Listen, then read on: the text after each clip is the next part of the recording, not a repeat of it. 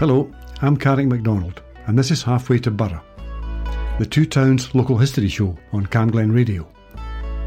In this two-part programme, I talk to Donald Tilson, who, with his parents and his brother Charles, were the last residents of Stonelaw Tower, which for many years was the most imposing building in Burnside.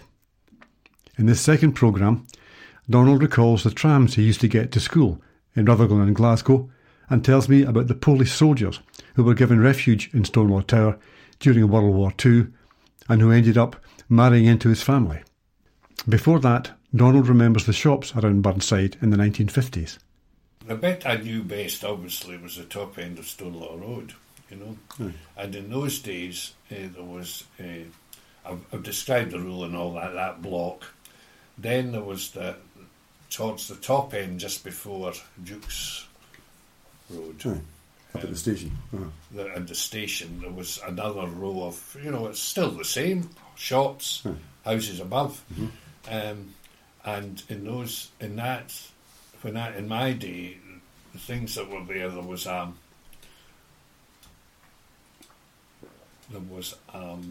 chemists, and there was Curly's, which was Johnny. The Curly's had a whole very efficiently run stores. You probably know the Curly's anyway. Curly's had a place there. On the right hand side, just the main street one before the bridge was Winnings. Winnings was the grocery shop. Round the corner into Duke's Road, there was always, and still is, it's a different shop, but there was the chemist. There were two chemists. There was a chemist there, a chemist round the corner, and the chemist there was Ramsay's. Big cadaverous chap, long face, nice enough man, but I mean he looked like an undertaker, And Ramsay's was where we got all the messages, and any time we needed pills, Ramsay's was a place you went for somebody. We didn't go to the one. I think it was Murdoch's, if I remember, round the corner. And then at the end of that row of shops was the Co-op, which we never went into because that was much more membership, And where else? There was Cochrane's. That was the shop. There was, apart from Winnings at the top, there was Cochrane's, which was a big food store, similar to Winnings. And that was just across the road. That's where we went to get all our groceries. There was an electrical shop where that restaurant now is, Chow Bella's, or that's now.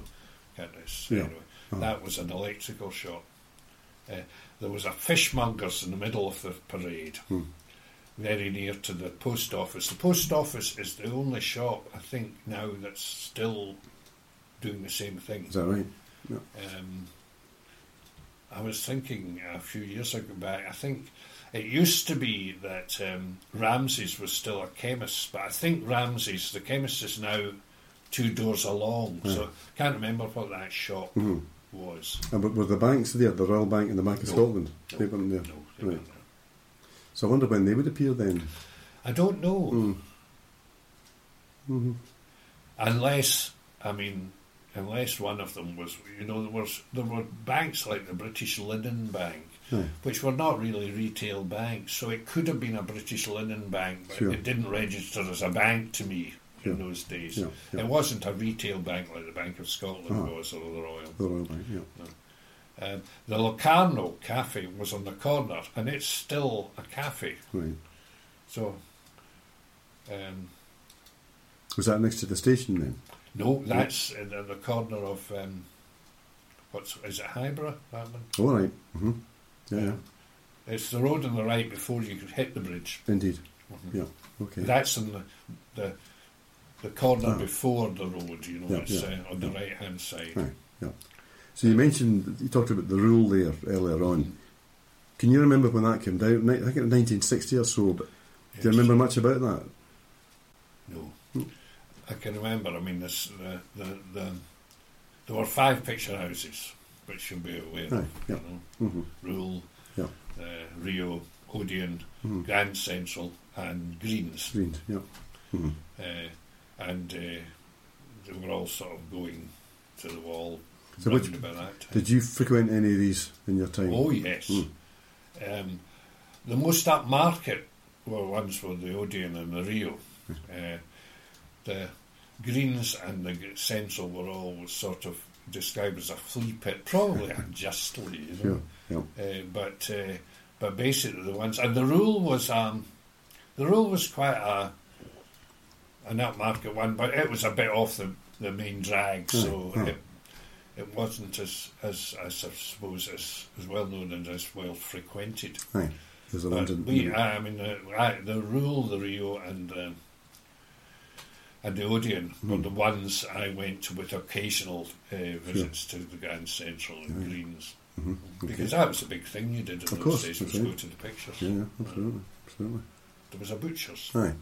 I can't remember exactly where the butcher's was, but it was that right hand side as you go up towards the bridge. There was a butcher's in there as well. Yeah. So in terms of getting about then, by bus or train or tram or whatever, did you ever use any kind of form of public transport? Oh yes, because in those days, cars were a rarity. You know, my father never had a car. During the war, my father was a warden during the war. He was unfit for military service because he had an enlarged heart and all that. But he was a warden, and Dad's army. The guy put that light out. You know, I think he patrolled the sort of top end and he and my mother were both quite civic minded, and there was a request from the powers that be. There were quite a lot of Polish soldiers had made their way across, managed to make their way through Portugal and places like that to the UK, and there was an appeal for people to, a bit like Ukraine, to house these people. So my father took in, and most people, my mother said, wanted officers, you know, but my father wasn't like that. You know, we'll take anybody. You know? Anyway, we had 2 sergeants. Polish sergeants billeted on us. A chap called Stefan and a one called Jan. And they both married my mother's sisters. Really? So Jan married my Aunt Rosie, who was my mother's twin sister. And Stefan married Betty, who was the youngest of the 3 sisters, and Jan opened a hotel in Ayr, bought a hotel and opened it there. My aunt ran a clothes shop in Girvan for 50 years, something like that. So they lived there. Anyway, that was and I've still got on the wall outside, I've still got Jan's Polish emblem that he gave me. And a picture of him upstairs in his uniform and all that.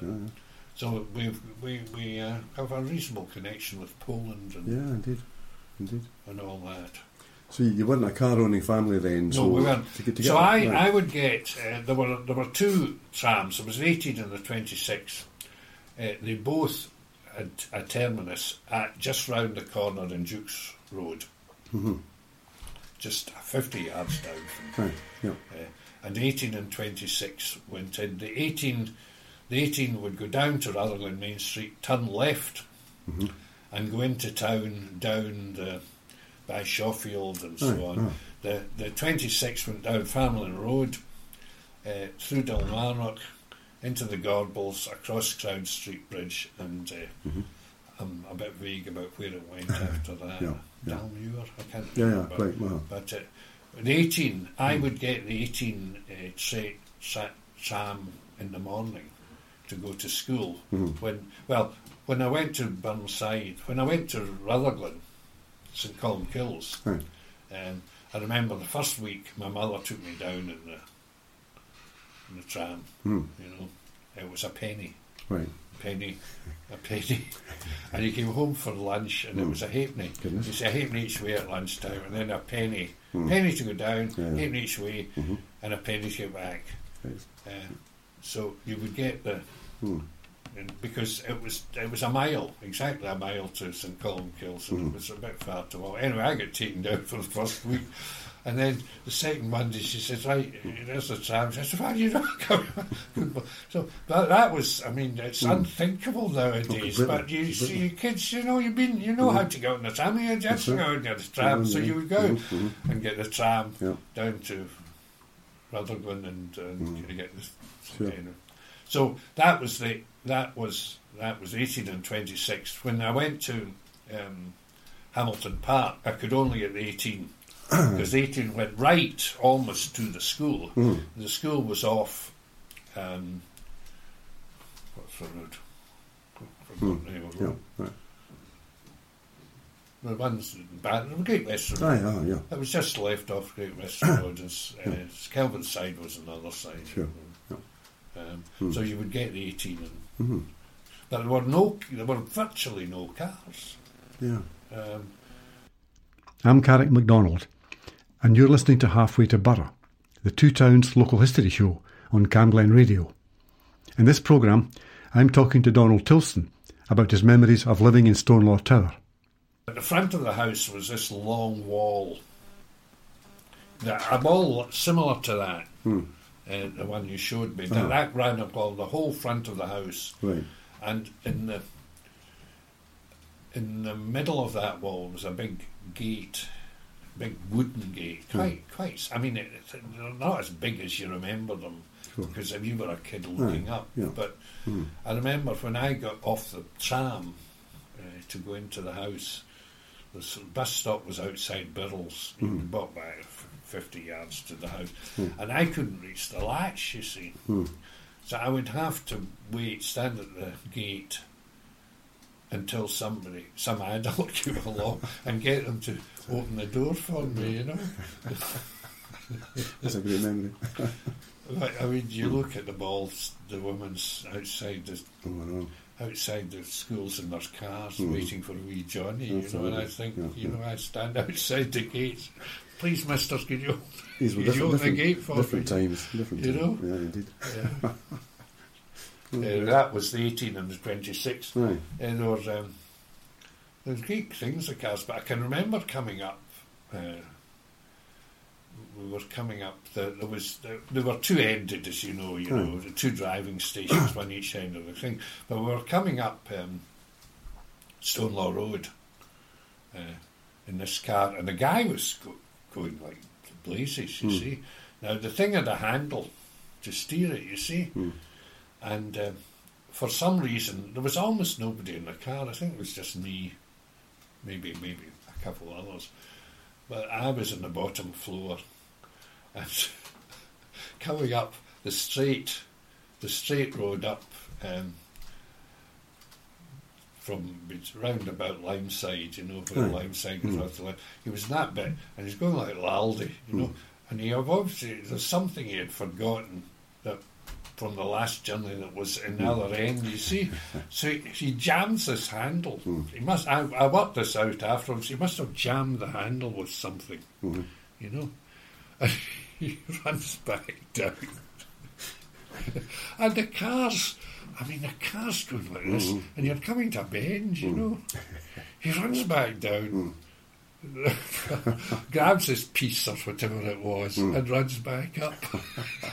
I mean, it's unthinkable. Absolutely. Great memory. And there was a bus. It's a 70 and a 71 bus, where the buses that went from Killamont Street, as it was in those days, and the bus would. It had the pole, I don't know if you've heard Billy Connolly describing his, this pole. Right. I don't know. It's worth just. Yeah, I'll check that. Yeah. It's. I mean, apart from Rutherglen, just put on into Google, into YouTube. Billy Connolly and who was his host? The famous. interviewer, American interviewer. Oh, what's his name? Yeah. Nice guy. Don't come back to me. He describes this wee woman coming down the stairs, you know, and the car goes. It's Paul. The car looks. She whirls round the pole, gets thrown off, and the wee feet go. I mean, it's just. It's. He had the guy rolling on the floor. It's so funny. But the 70 and the 71 bus were the ones which, when I went to St Aloysius, that's I didn't get the tram. I think the trams were being phased out by that time. Yeah. I can't remember when the trams went, but we got the 71 or 75 bus. 75 bus went to Newton, I think. 71 went up to East Kilbride, as far as I remember. Sure. But those were the buses we would get. Sure. And I used to. There was St Aloysius was up sort of on a hill, up Hill Street, and the Renfrew Street ran down between the school and the bus station. Yeah. And I remember walking along this street. I used to go to choir practice on Friday nights, you know, so I would be going home about 8:30, 9 at night. I mean, I'd be what age? At 10. But at 10, that's what you did, you know. Yeah, of course. But I remember even in those days looking at this pub. There was a pub on every corner of Renfrew Street. I mean, every corner had a pub, and maybe some in the middle as well of the road. But looking at this pub, and it said, there's a big notice that said, "No dogs or women." In that order, you know, no dogs or women. And even as a wee boy, I thought, that's really a very funny notice to have a pub. I knew. I mean, you'd have drunks rolling about all over the place. But you never felt threatened in any way. No. It's funny. You never. No. You know, I can never remember the whole time I went to school ever there being an incident where I felt, you know. Yeah, unsafe. Unsafe. Oh, goodness. Oh, yeah. So that was the buses and the trams, as far as I can remember. Good for you. And they had cow catchers, they called them. All right. The cow catcher was a big thing at the front that you'd drop. You see, if there was a thing in the road, you know, and the cow catcher. The great thrill was if the cow catcher came down with a mistake and all it would grind along the ground. Oh yes, look at that! Very good. That's what I can remember about the transport system. When I retired, I thought I'd try and write down some stuff, you know, but rather than do a conventional autobiography, which I thought was a bit pretentious, you know. I did a number of books, which basically would just describe things I was interested in. So it's like an autobiography at second hand, if you like, you know. That was one I did. I've done 7 of them. But this was one about places. And all the places I'd found interesting. And that is the... All right, oh wow. That's the photograph. So, I mean, it's just all the... A wonderful place to grow up, right enough. That's great. We were the funny people in that house, you know. In what way? Well, you see, as a kid, you hate to be different. I suppose. And I used to think, could I not just be normal and live in a bungalow or a semi-detached house instead of being these funny people who live in this enormous house, you see? But did the kids at school treat you in a different way? No, it's just, it wasn't kids getting at you or anything, it's just you don't like being different, you know? Yeah. And my father had this gardener, Alec. My father was friendly, he was a lawyer, and he was friendly with the head of Lennox Castle, which was it was an asylum, you know.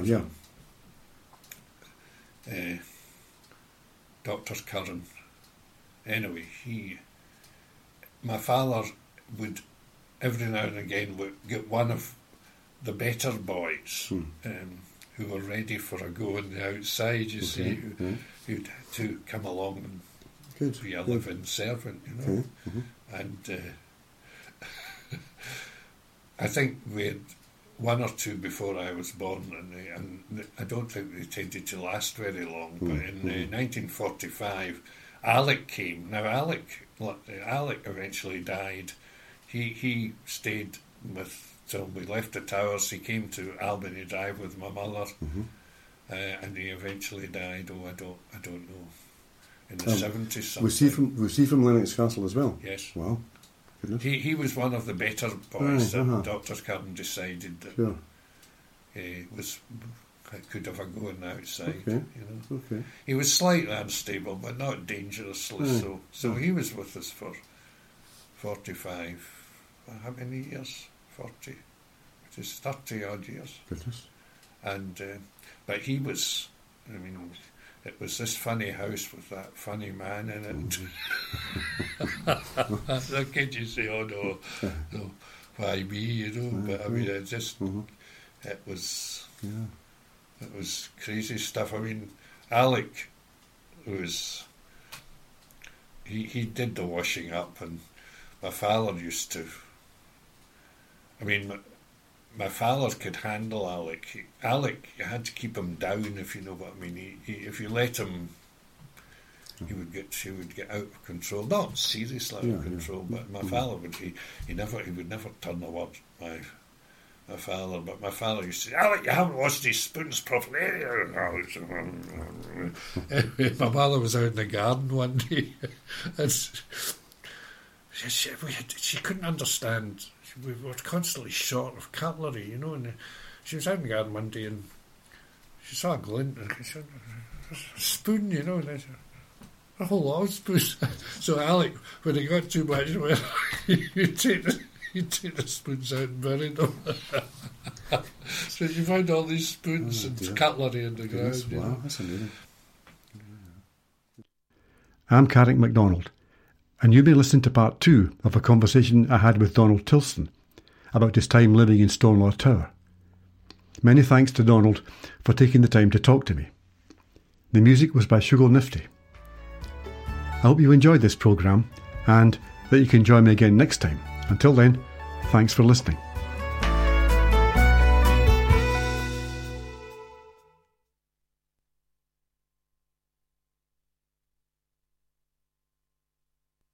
Radio is an amazing medium. It can inspire, entertain, inform and connect people. This station, Cam Glen Radio, is run by a dedicated, passionate and committed team of volunteers, and you can be one of those volunteers too.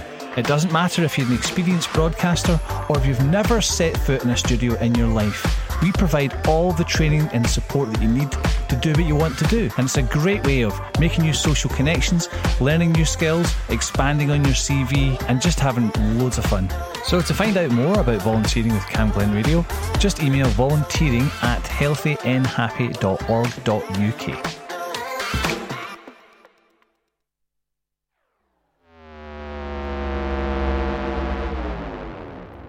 You're listening to Press Pause on Cam Glen Radio.